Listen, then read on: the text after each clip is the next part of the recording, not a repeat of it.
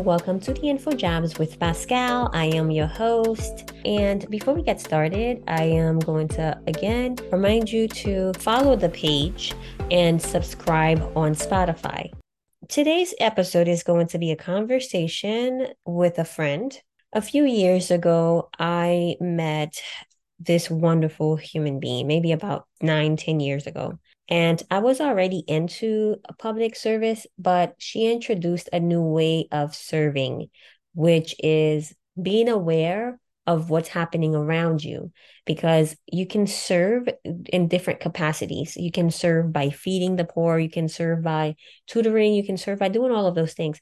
But making sure that you are not in the dark about certain things, where you can pass on that information, or being able to redirect someone who seems to have an understanding on social issues, that's a part of serving. I really think that my friendship with her has changed in my life. And any chance I get to have somebody else hear what she has to say, I jump on that immediately. So before we get started, I want to say a little bit about her. Her name is Johanna Marie Williams. She's a writer, an artist, a historian focusing on Black women's health and religio-spiritual experiences. Her current projects have included conference papers on the history of Black midwives in Florida and the intellectual history of post-transhumanism among Black women writers and speculative fiction. She's a blogger. She's a prolific speaker. She has done work with the John G. Riley Museum, and she has a bachelor's degree in English with a special focus on creative writing and her master's in history from Florida A&M University. I'm really excited, and let's get started. Welcome, Johanna Marie. Thank you for having me, Pascal. Wow, you're making me blush. Oh my gosh, I am excited about this. So, we're going to be talking about race, the importance of these conversations. Johanna, beyond her studies, she's always researching. And I just like to have these conversations with her because I'm always learning something new. I believe that's how we expand our minds and our perspectives on different topics, especially this one. My first question is, first of all, why do you believe it's important to have this conversation about race? Because that's a passion of yours. You have a lot of talks about this and sometimes debates. So why do you think this is a conversation that we should be having? I think, if you've been in the United States at all over the last few decades, it's honestly a conversation we can't escape. It keeps coming up all by itself almost, so it seems, because it keeps affecting the way we live our lives, affecting our opportunities, affecting how we think of ourselves. And I'm saying this as one African American speaking to a Haitian American, right? So there's history there. There's reasons why we even call ourselves these things, whether it's Black or African American or Haitian, so on and so forth. Like there's history there, and that shapes who we are. So that's important. Johanna, from a very young age, I know that you always loved to read, but I am interested in your education, your the primary years. I know that you were homeschooled. Was it starting high school or earlier? Oh, it was earlier. So I was in private Christian school until first grade, and then I was homeschooled until fourth grade when my mom had to take a leave from homeschooling for health reasons.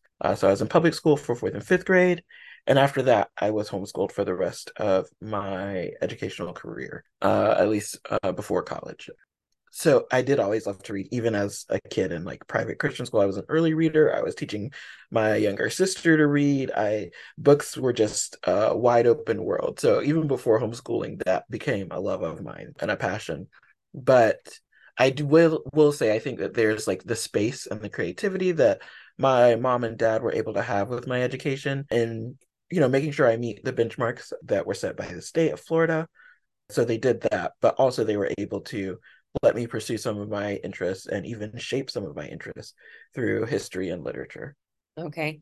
I feel like I've asked about it before, but I've always been interested in whether or not your homeschooling years prepared you or if maybe something else, and maybe when you were in college, or I'm pretty sure other factors too, but I definitely like there's definitely you get in the moat because learning is to some extent self-directed when you're homeschooling. Yes, your parents are there, but parents are also doing things like going to work, taking care of the house. Both of my parents were also pastors, so there was definitely a part of our education that's self-directed, and the same for everyone who's homeschooled. But for me, that definitely helped that part of me that loves to learn and just get into the nitty-gritty of different topics.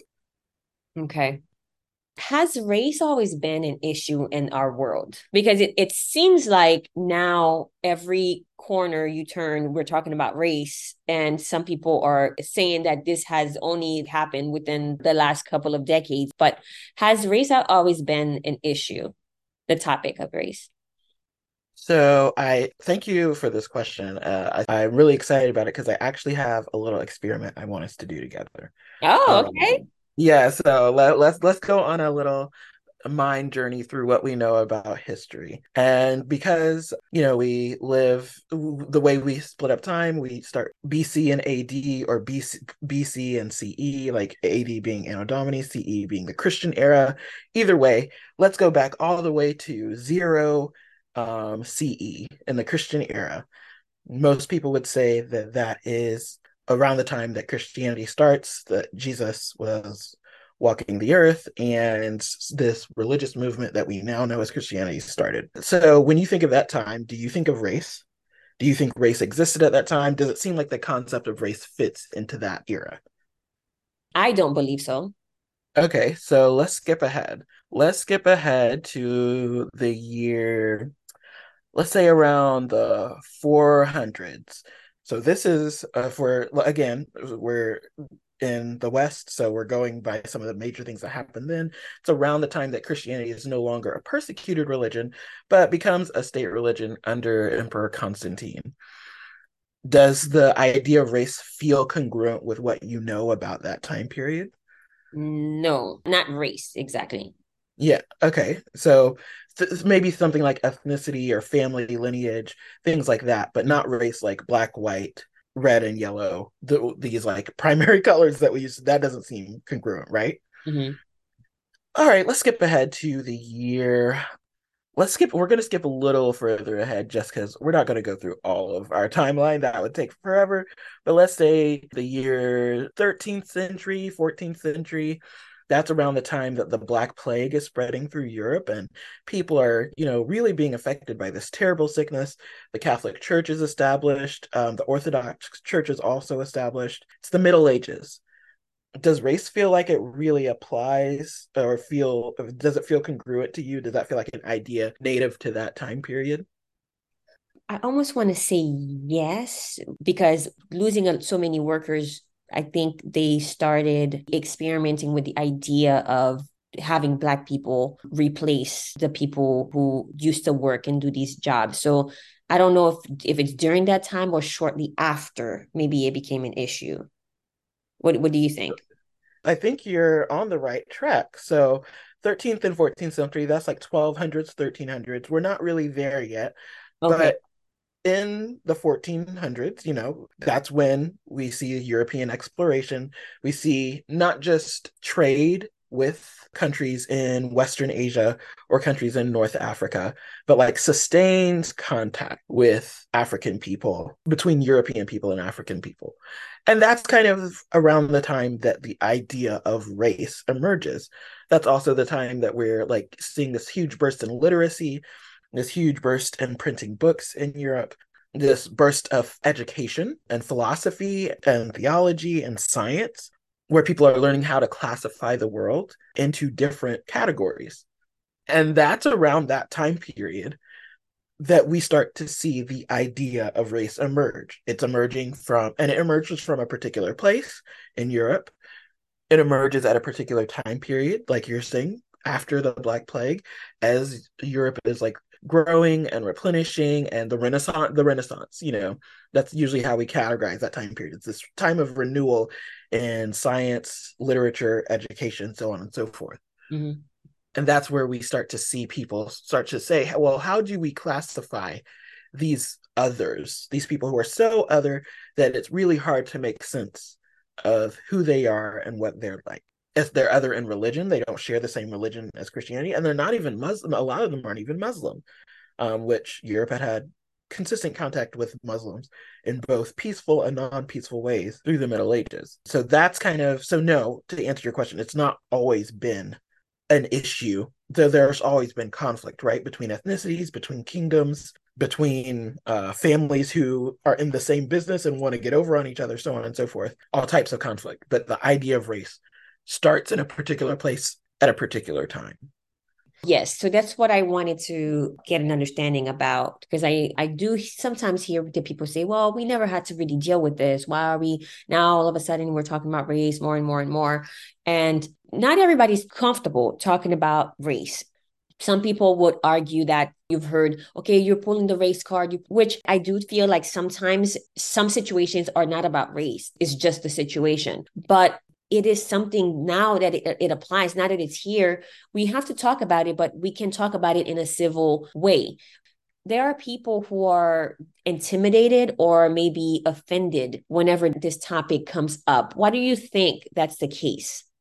This is actually kind of a big question because it touches on a lot of, it touches on, there are different reasons to be uncomfortable or offended. And in fact, being intimidated or offended, those are two different emotions. So they are probably coming from different places. I think one part of the intimidation is because the discussion about race, what it is, how it works, is such a deep historical discussion. You have to start, if you're going to go back to its origins, that's all the way back in the Renaissance or maybe a bit before. Because we can also talk about anti-Semitism, right? That started before we even have the categories of black and white, this very virulent, very strong prejudice against Jewish people that still is carried forward to today, right? So there's a knowledge barrier, meaning if you don't know a lot about history, this whole discussion can feel convoluted and confusing. It's like, well, why are things changing here or there? It's like, no, there's a historical context there. If you understand who the people are and what's going on, it becomes clear. But if you don't, then it just feels like a big soup, a big confusing soup of ideas. I think people are often offended because when you're talking about race, you are automatically talking about social hierarchy and power. And I say that because that's how the idea of race was conceived. When European philosophers like Kant and Locke and others were discussing amongst each other how to classify human beings, they didn't just classify them in this horizontal parallel way that said that everyone had the same value and they're just different, right? It was in a hierarchy where some people were better than others. Mm-hmm. And it's hard to discuss those types of hierarchies, whether you're talking about money, because people have a hard time talking about money too, right? We have a hard time talking about gender. And like, yes, gender is probably like one of the most essential things that has existed as far as we have human culture and bodies and things like that. But it's still hard to talk about, well, where do these beliefs about what men can do and what women can do and what they can and can't, what they can't do come from, and how do we deal with that? So I think anytime you're talking about something that takes a lot of time or at least a lot of care to understand, there's a high knowledge barrier, and it's something that touches on how we move through the world and treat each other. Those are all barriers to easy conversation. Yeah, well, I also think that the personal question that someone should be asking is, why do I feel uncomfortable? Why does this bother me so much? Do I need to be introspective and find out what's making me uncomfortable? I don't feel like you should be afraid of those feelings. And if that's something that somebody's experiencing whenever the topic of race comes up, or anger, you should probably, before becoming defensive, figure out, well, why are you feeling like that? Because they usually say that anger is a secondary emotion. So, what is the initial reason why I might get a little squirmish whenever this topic comes up? And, this is not it's not the same thing, but I think about the topic of sex, right? It's not comfortable until today. As much as we know about this and how important it is to talk to your children about it, it's not something that's comfortable for parents. But when we don't talk about it and we act like it doesn't exist, or we'll say the bare minimums, it's problematic. When kids don't know what they need to know about sex, it's problematic and they end up learning the hard way or learning from another place that you may not approve of as a parent. But when you do talk about it, when those kids get into certain situations, they're already aware and they are able to make decisions that will, one, align with what you have taught them, or they'll make their own decision still, but it doesn't hurt to talk about it, to teach about it, and to not stay away from it just because it can be a tough conversation. Do you know what I mean? Oh, definitely. And I think your point about like that introspection, like on a personal level of what is it about this that is making me intimidated, uncomfortable, or offended is so helpful. And I think it's not just, I think sometimes people hear that and they think, oh, you're talking to white people. It's like, no, lots of people are uncomfortable talking about race from different ethnicities, from different experiences. And especially in, I don't want to say just in the US, but in anywhere there's an urban center where you have people from different parts of the world coming together, you're going to have all kinds of people with all types of different life experiences coming together to talk about this thing because it's worldwide at this point, right? It affects to some extent either race or colonialism or both affects everyone everywhere in some form or fashion, have some type of history with it that affects your current life experiences. So once you're feeling uncomfortable, you notice like your jaw is tight or your shoulders are tight or your stomach is clenched or your heart's a little racy or your hands are a little sweaty. Those physical symptoms of arousal, not sexual arousal, but just like emotional and mental arousal, Mm-hmm. and stress or anxiety show up. So you can pause and ask yourself, what about what was just said or the exchange that happened made me uncomfortable? Why am I reacting this way? And what can I learn about what just happened or what was said or the conversation I just had? What can I learn more about it, that will make the next encounter less stressful, less uncomfortable? I think that's so important.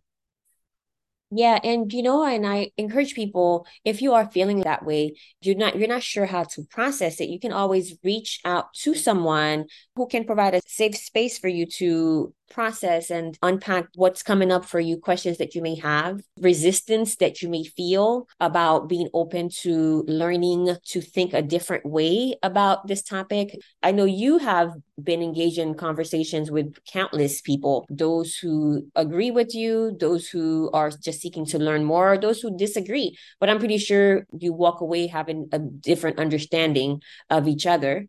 And I'm not volunteering you to be the one that everybody calls, but I know that you have been that person where people, well, even me, we have a different experience. You know that I grew up in a country where I was the majority, and I'd never had to really think about that until I got to the States and I went to college. Oh, I want to say something. I do want to say that sometimes people look for hard clues. They look for something that is tangible to maybe validate why this is no longer an issue. The reason why I believe, well, let me tell you what happened the other day. I was at the store, at the grocery store, I was paying, and something kept happening with the machine. It was a self-checkout. And I was looking around for, I don't know if I was looking around for help, for someone to come help me because I may have rang something twice. As I was looking around, my eyes crossed with a person who was a white male. And like if you had a dog and I killed your dog, how you would be looking at me, like with hatred. Mm, I caught that happening. And as soon as our eyes met, he sort of like just looked away. Like those are things that are subtle. And this is not my yeah. first time experiencing that. So there are experiences on the daily that people of color may experience. And just because it's not really visible for everyone, everyone feels like this is something of the past. This is something that you don't have to keep bringing this up. The more you bring it up, the more that you're giving it life. And I understand that mindset. But why is that still happening? Why am I still getting those looks just by being at the grocery store? So that means that there's still conversations that we need to have with people. Now, am I saying that it's because of the color of my skin that he was looking at me like that? I don't know. But I also don't know him, and I don't know why someone like, could he have been upset because I was having trouble with the machine? But to look at me that way, I don't know. It doesn't really make sense to me. So, yes, not everything is about race, but sometimes it makes you wonder. It makes you wonder why you walk into a restaurant and you have a stare that like you're not supposed to be here. So, that's Yeah. why I think it's important to talk about that. I think this happens when we don't have healthy conversations about it. But what do you believe the benefits are when we do talk about race?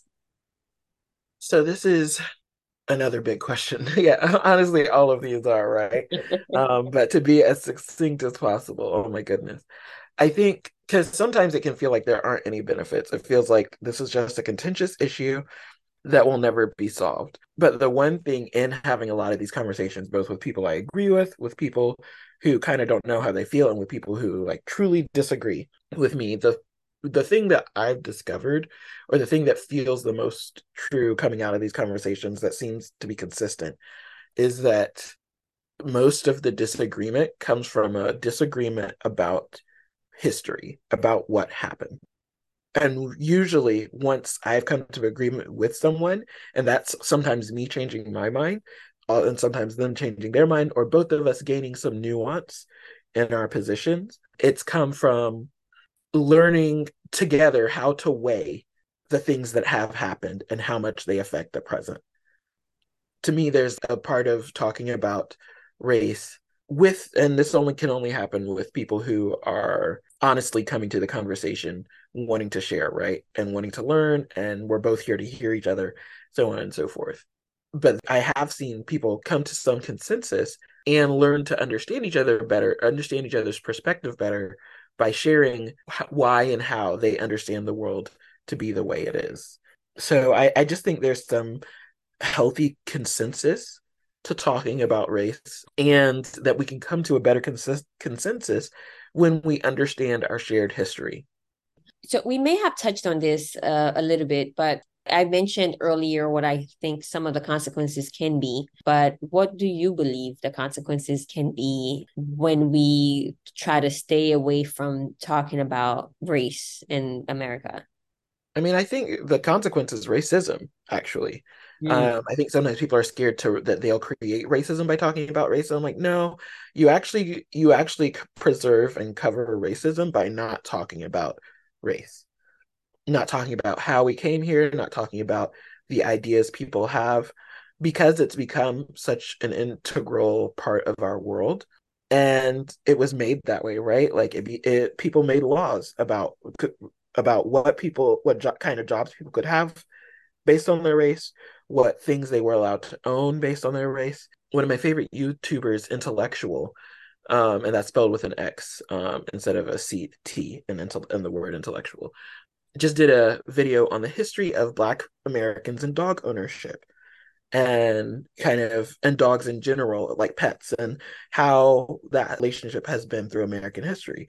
Enslaved people in the Americas were often discouraged from owning dogs. Slave owners were taxed if their enslaved people owned dogs. After African Americans were freed from slavery, um, they were often restricted by Jim Crow laws from owning dogs. So there's this, you know what I mean? Like it seems dumb, right? Like it's just dogs, it's just pets, or guard dogs and things like that. But suddenly, and we have enshrined in law what Black people can or can't do with dogs because of race and racism. Uh, So so that's just an example of how deep this goes in American culture and history and law. So no, we can't just erase that by not talking about it, right? mhm. We only changed a lot of these laws in the last 70 years, literally since my dad has been born. Go ahead. I'm I saying, was gonna ask you, I was gonna ask you, did he mention what well, I don't know if the law would say why they didn't want Black people to own dogs, but did he speculate at all? so yeah, it's a woman who hosts the channel. There were specific dogs that were bred for hunting enslaved people and acting as guard dogs on plantation property. So it's not just like individual plantation owners, but like sheriffs would have them, slave catching groups would have them, Even the military, US military, bought some. So they didn't want Black people to have access even to them as pets because that would blur the line between they wanted, dogs to be able to catch enslaved people and to be very aggressive toward Black people in general. She was so in this part of the video, she's talking about why there seems to be like this historical tension between Black Americans and dogs. And she's like, and actually a lot of them were brought from Haiti, FYI. Like they were trained in Haiti to chase enslaved Haitians by French government there. And in like the 1700s, the US bought specifically trained dogs that were trained to chase enslaved Haitian people to the US to chase enslaved African American people. Now you know I'm Yeah, gonna be into that. look, I'll send you the link. And honestly, maybe that should be in the show notes. But that's what I mean when like, hey friends, even something as simple as pets and whether you're scared of dogs or not, it can be and has been affected by the idea of race. So, no, we're not going to erase it by not talking about it. That's clearly not going to work because it just leaves everything in place that was made. The only way to remove those ideas, remove those laws, remove those social conventions, the only way to remove them is to point them out. You can't, you can't pick up something out of your room that you keep pretending isn't there. You have to look at it, see it, deal with it appropriately to remove it and to change it. So that's the Well, consequence of not talking about race. I'm sure that some of those laws no longer exist, but maybe the attitude might still be there. And not that one specifically, but laws in the past that just were just unfair to people of color. So if you send me the link, I'll put that in the show notes. But I mean, you mentioned Haiti, so I'm like, what? So I'm No, but definitely gonna look into it and do more research about that. And I encourage everybody else to like that's so interesting. I feel like you have so many interests, and we're going to talk about one particularly toward the end of the interview. But I know you were an early reader, but I don't know if you were always reading about social justice. And actually, I remember when I was in Tallahassee, was it in the museum? Yeah, I went to the museum and I don't know what was going on there, but there was something going on there. It was a special day. And I saw photographs from MLK funeral, and I saw CK Steel Plaza, the CK Steel Plaza where people would catch the bus. CK yes, Steel, this guy it was actually someone who was really close to MLK, and so civil rights yeah, Tallahassee. Yeah.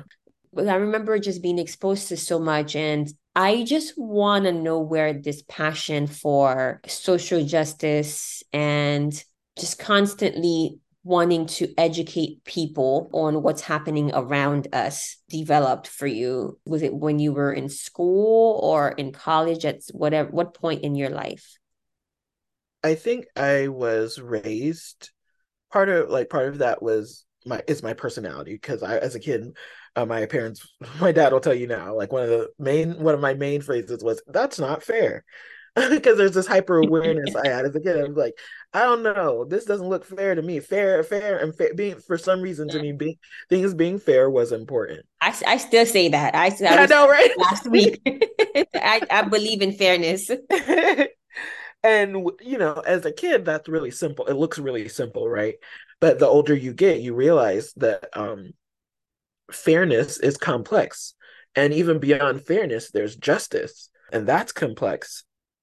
And if you don't make the effort to learn about a situation, you're liable to come to an opinion, or if you have the power to make a decision about a situation, make a decision that you think is fair, but will turn out to be wrong because you didn't learn about it. You didn't get the history.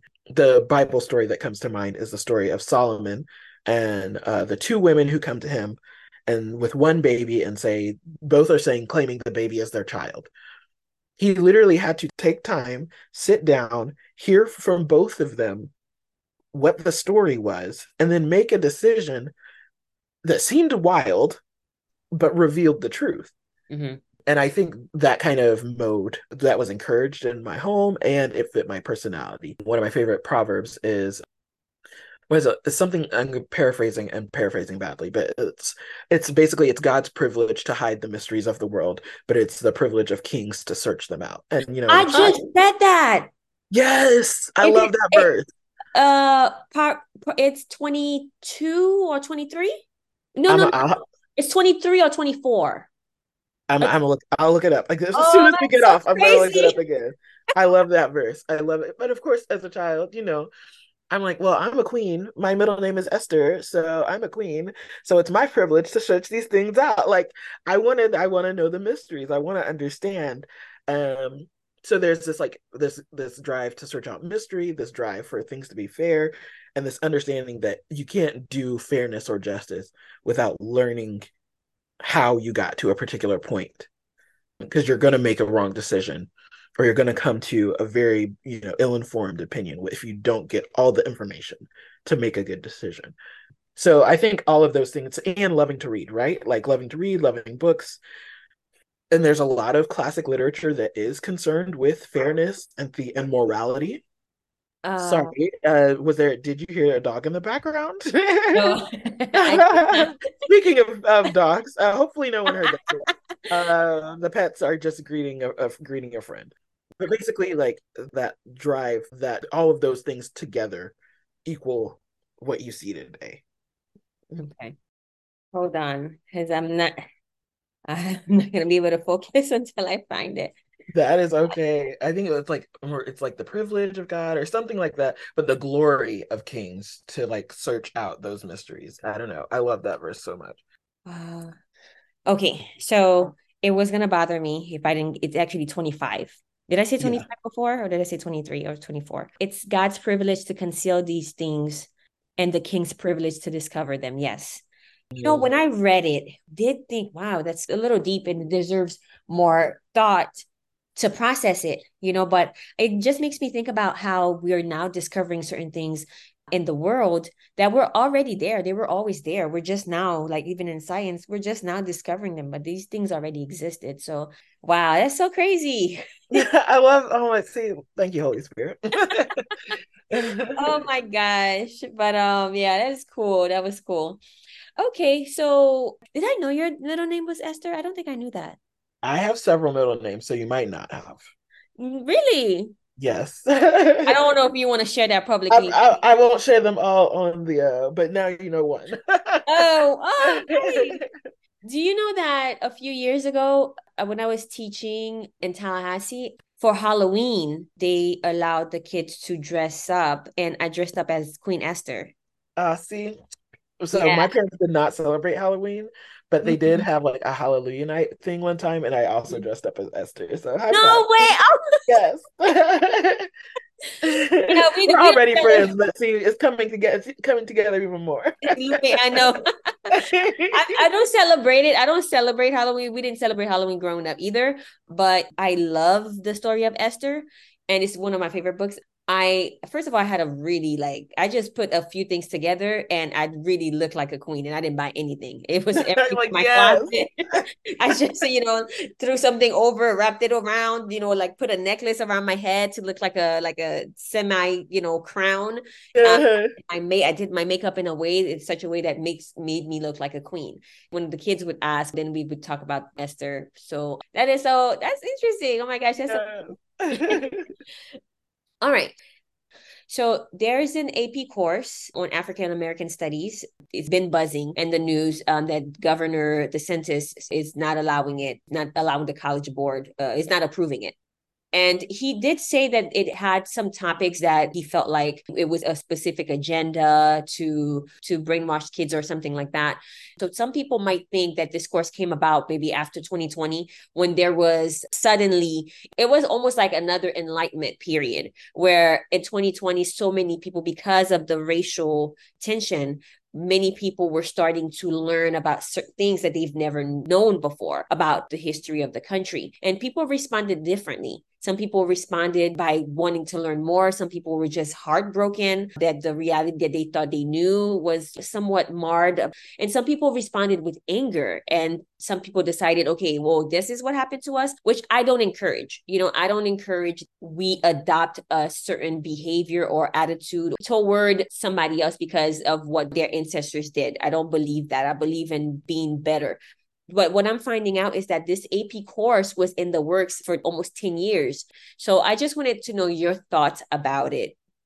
I think overall, when DeSantis voiced his concerns about the course, it's very striking what his concerns were. The state is objecting to the course, the state of Florida objecting to the course. The state objected to the content, saying that it may lead to a viewpoint of oppressor versus oppressed based solely on race or ethnicity, and that it may not address the internal slave trade system within Africa, and that it may only present one side of the issue, may not offer any opposing viewpoints or other perspectives on the subject. I think this is going to sound too simple. I promise it is a very good, at least for me, it's been a good guiding principle. Teaching more history, not less, is the only way to be fair. Mm. If you have to hide certain aspects of history, then you're probably wrong. And under his guidance, the state of Florida's efforts to hide aspects of history of African Americans' experience in the United States, which is United States history. It's not just African American history. This is the history of the United States as well, reveals a need to control what people believe about history rather than a commitment to the truth. This is my opinion. So I'm not in high school and haven't been for a long time. And I'm not a teacher either. So he's not wrong that, or the state isn't wrong that there was slave trade in Africa, right? We could definitely talk about that. And I think most of the historical sources that come from people they disagree with fully acknowledge and highlight that fact. In fact, that is a big point of discussion, and or I won't say a big, but it's been a rising point of discussion between African immigrants to the United States, especially from West Africa, and African Americans, because there are cultural inter-ethnic tensions there, or beliefs about each other based on that have their basis, their historical basis, if we're looking at again the history of the situation, in those conflicts. But hiding that the slave trade was guided by and benefited from by Europeans doesn't add, you know what I'm saying? That doesn't give the truth of history. That doesn't counter, if we're hiding African slave trade and hiding European slave trade, that doesn't equal truth of history. That just equals a lot of hiding of information. So I can't really, and it's not just this AP studies course, right? It's also been the different restrictions on not just what's taught in high schools and middle schools and elementary schools, but universities by the state of Florida under Governor DeSantis's guidance. The base of these actions add up to not wanting, like we talked about, not wanting to discuss race rather than looking at it to deal with it. And that just doesn't lead, that just leads to more racism. Okay. To understand and speak for both sides. As a teacher, I've taught at private, charter, public schools. So I understand some concerns that parents may have because this is something so sensitive, right? It's so sensitive. And I'm not sure if the concern is, okay, well, I don't know who's teaching it. And if the person who's teaching it is teaching it with a specific bias that might lead my child to see it differently. You know what I mean? I guess some people might want to have the control to teach it, but to teach it in a way that is objective and not like leaning toward one way. That's what I'm thinking, though, because I want to be fair to parents who are concerned about what the kids are learning in school.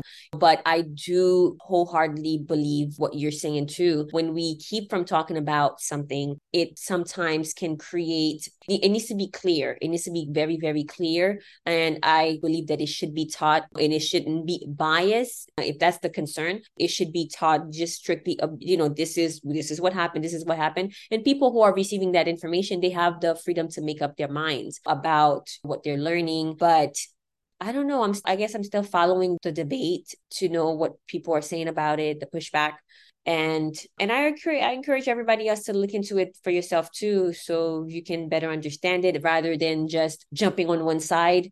because of who's speaking, or jumping on another side because of who you oppose, or like what you said, Johanna, the more you learn about something when you're having a conversation with somebody, either you change your mind or the other person changes his or her mind. I think that's what we need to do more of. We need to just be open to learn and hear people out rather than Definitely. just showing up being defensive, because you can't hear when you're defensive, So I will add a caveat to that. I Mhm. think when you learning about something does usually lead to you having an opinion later.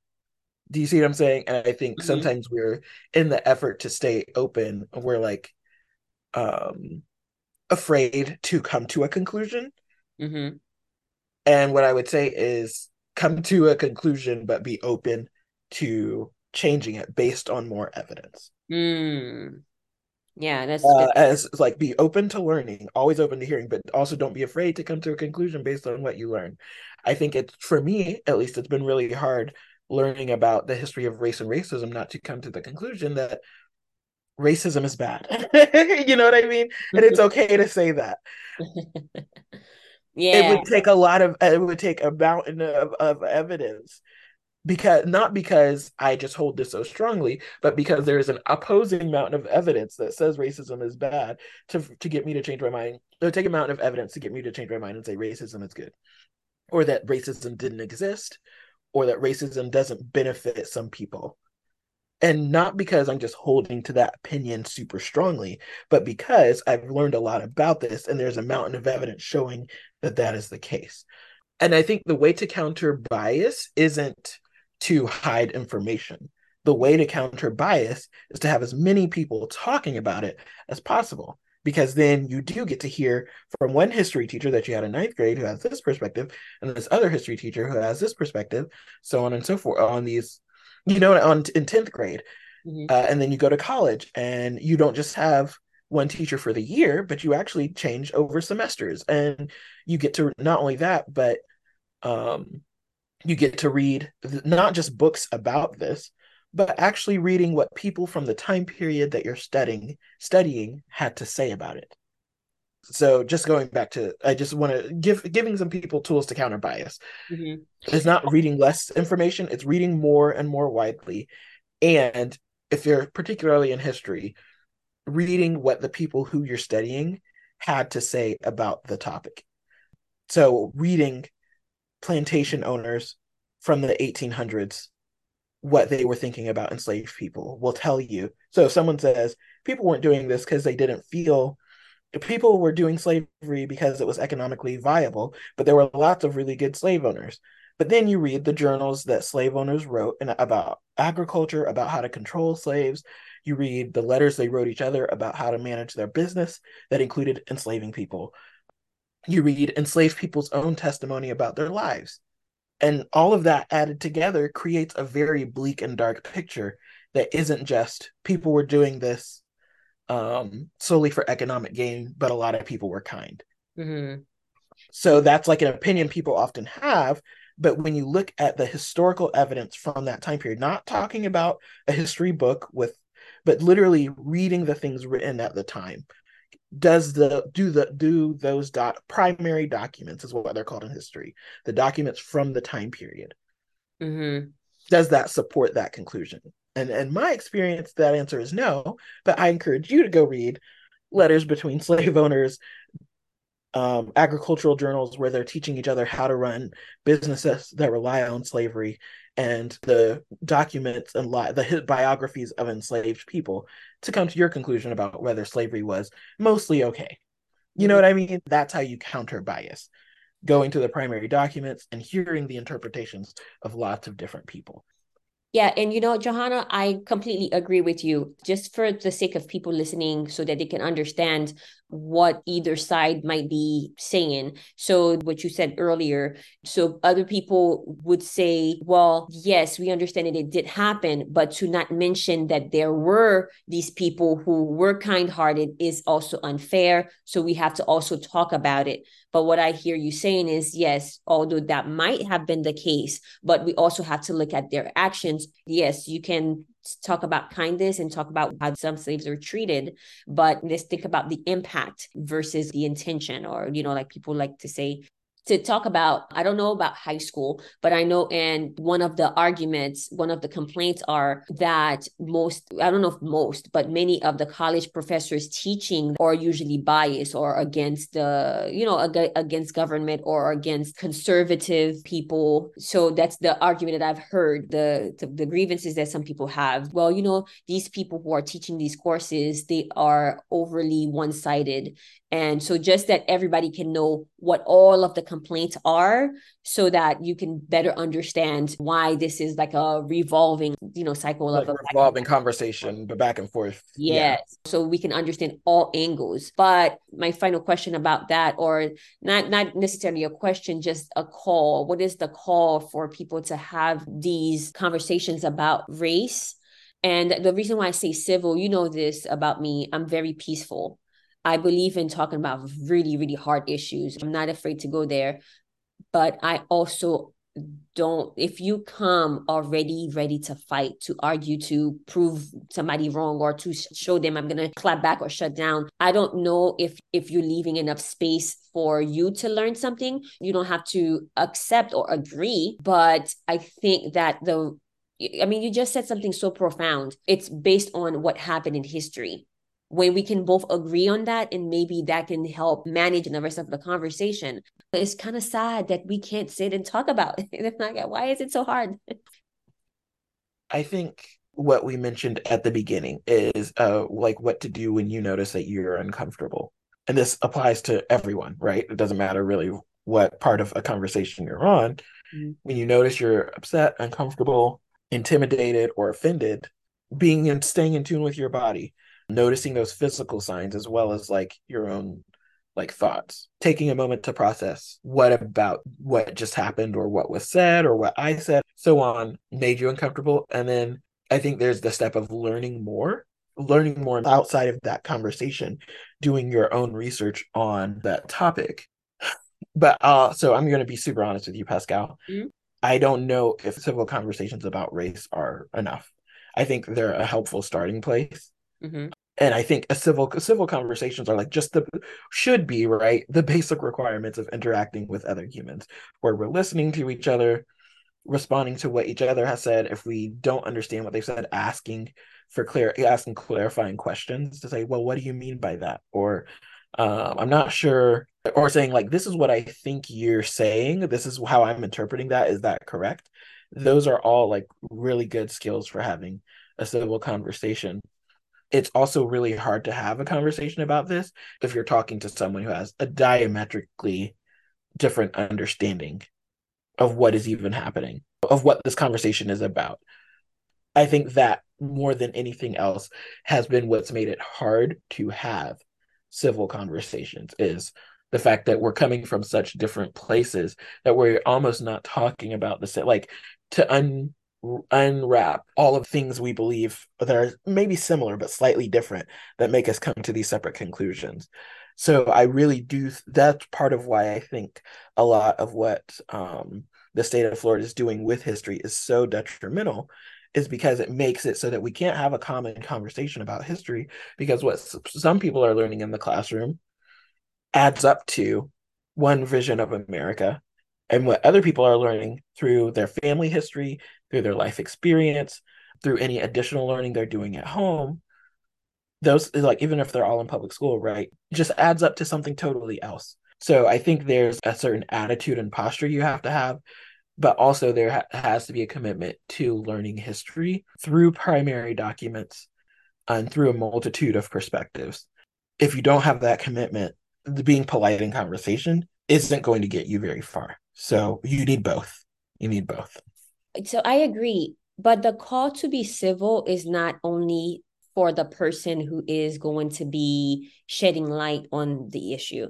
It's also for the person who's coming into the conversation having thought something. It's for everybody. It's for everybody. I believe, like, although the word confrontation is just so negative sometimes, I just believe confronting is just coming and talking about an issue. And Oh, sometimes it definitely. doesn't mean that it's not going to be contentious, but you still maintain a level of respect and consideration. It doesn't have to get to a point where we're hurling insults at people or we're undermining somebody's opinion, or you know what I mean? It doesn't have to get to that level. I don't want to paint a picture like, hey, this is what I believe. What do you believe? Sometimes it can be heated, but even a heated discussion, a debate, doesn't have to get disrespectful. I was on the debate team in school, and you learn to just present the facts. And sometimes, yes, your voice might be elevated, but you can still remain civil. So what I'm saying is I'm encouraging, and I don't know if I'm missing your point, but there's so many of these discussions that started and then they derailed into something where, okay, we can no longer talk about, I'm avoiding this person. And like, it doesn't help. That doesn't help. Am I, Yeah. did I miss your point?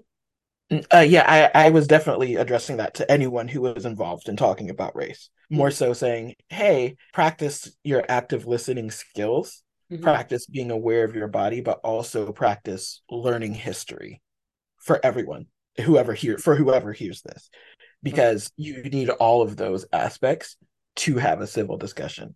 And I say that because the reality is when we're having a conversation about race, some of the beliefs people have will prevent them from having a civil conversation. If your belief is that some people are inferior, that's a part of a belief about race, then you can't have a conversation in respect. Okay, I see. I So, see. so that's like a base, like you can't agree to the rules of civility because the very thing we're debating is your belief that some people don't deserve that treatment. And that's not everyone, right? That's it may not even be most people. Basically what I'm saying is doing the outside work outside of conversations to prepare you for conversations. And I don't mean just debate points. And again, I mean this for people who are more conservative or more progressive, both. But that reading those primary documents is so helpful because that gives us equal a way to have a conversation while understanding each other. Mm-hmm. Because it is hard to have a civil conversation that is a debate about people's worth if you don't even have common language. If we have common language, we can go somewhere. We can work on this. We can, if we have a common understanding, we can lock arms with each other in both confrontation, but also this beautiful exchange of ideas. But there has to be some level of commonality, whether it's in civility and politeness, whether it's in mutual respect, or whether it's a mutual understanding. But if you don't have any of those, the reality is it's not possible. Someone has to change for that civil conversation to be able to happen. And I do want to warn people of that because I think sometimes we go into these conversations thinking that if we just be friends long enough, it's going to like, and this is again, both I've heard this from conservative people and from progressive people. Well, then we're just going to figure it out, and it's like no, there are some real genuine points of contention that make it hard to have civil conversation, and you might want to know what those are beforehand. And there's work you can do outside of a conversation to make it easier, to make it better. And that work is usually historical research, reading primary documents, going back and reading about the people, not just about, but from the people of the time period that you're curious about. Mm. Well, there you have it. I had a point, man, while you were talking, I thought to say something and it just left me. No, Um, put it back. it's okay. Yeah, I think that's really what I just really like talking to people. And I just believe because I remember, oh, this is what it was. I remember in the past where we've had conversations. And once I believe something, I will I will Go hard deliver. to go home, okay?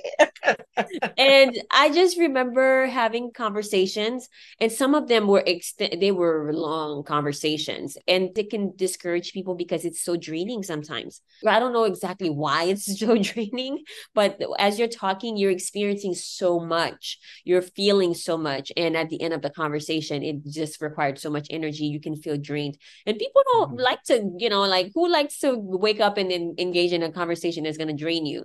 Like some people might even say that's not good for your mental health. And I do believe that you should be wise and know when to have them. But I do remember in the past where we've had some conversations and I walked away. My mind has been changed, not because you convinced me based on an opinion, but you always come with a lot of examples of the past, people's experiences, and just with common sense also to make me see it differently. Doesn't mean that I reject everything that I believed, but now I have an open slot to receive something else or adjust my belief. That's such a good picture, like an open slot to enhance what you already believe and understand. That's so evocative.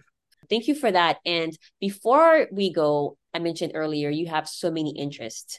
And one of them, the last year or two, or maybe longer, right? I don't know how long you've been in that. I would say the last year, like since COVID, basically, Oh, I feel okay. like we all got some new hobbies over COVID. So you have, all I'm going to say about it is that in the near future, you will have an intro level presentation about it, but it's about African American attire and what has, I guess, influenced it. So I'll let you say more about it because I don't want to butcher the idea. No, I mean, basically, I've gotten really into historical costuming, which is a thriving like hobby in all over the world, actually. But specifically, drawing inspiration from not just African Americans, really, but Black people in the Americas. So that includes the Caribbean, that includes South America, that includes North America.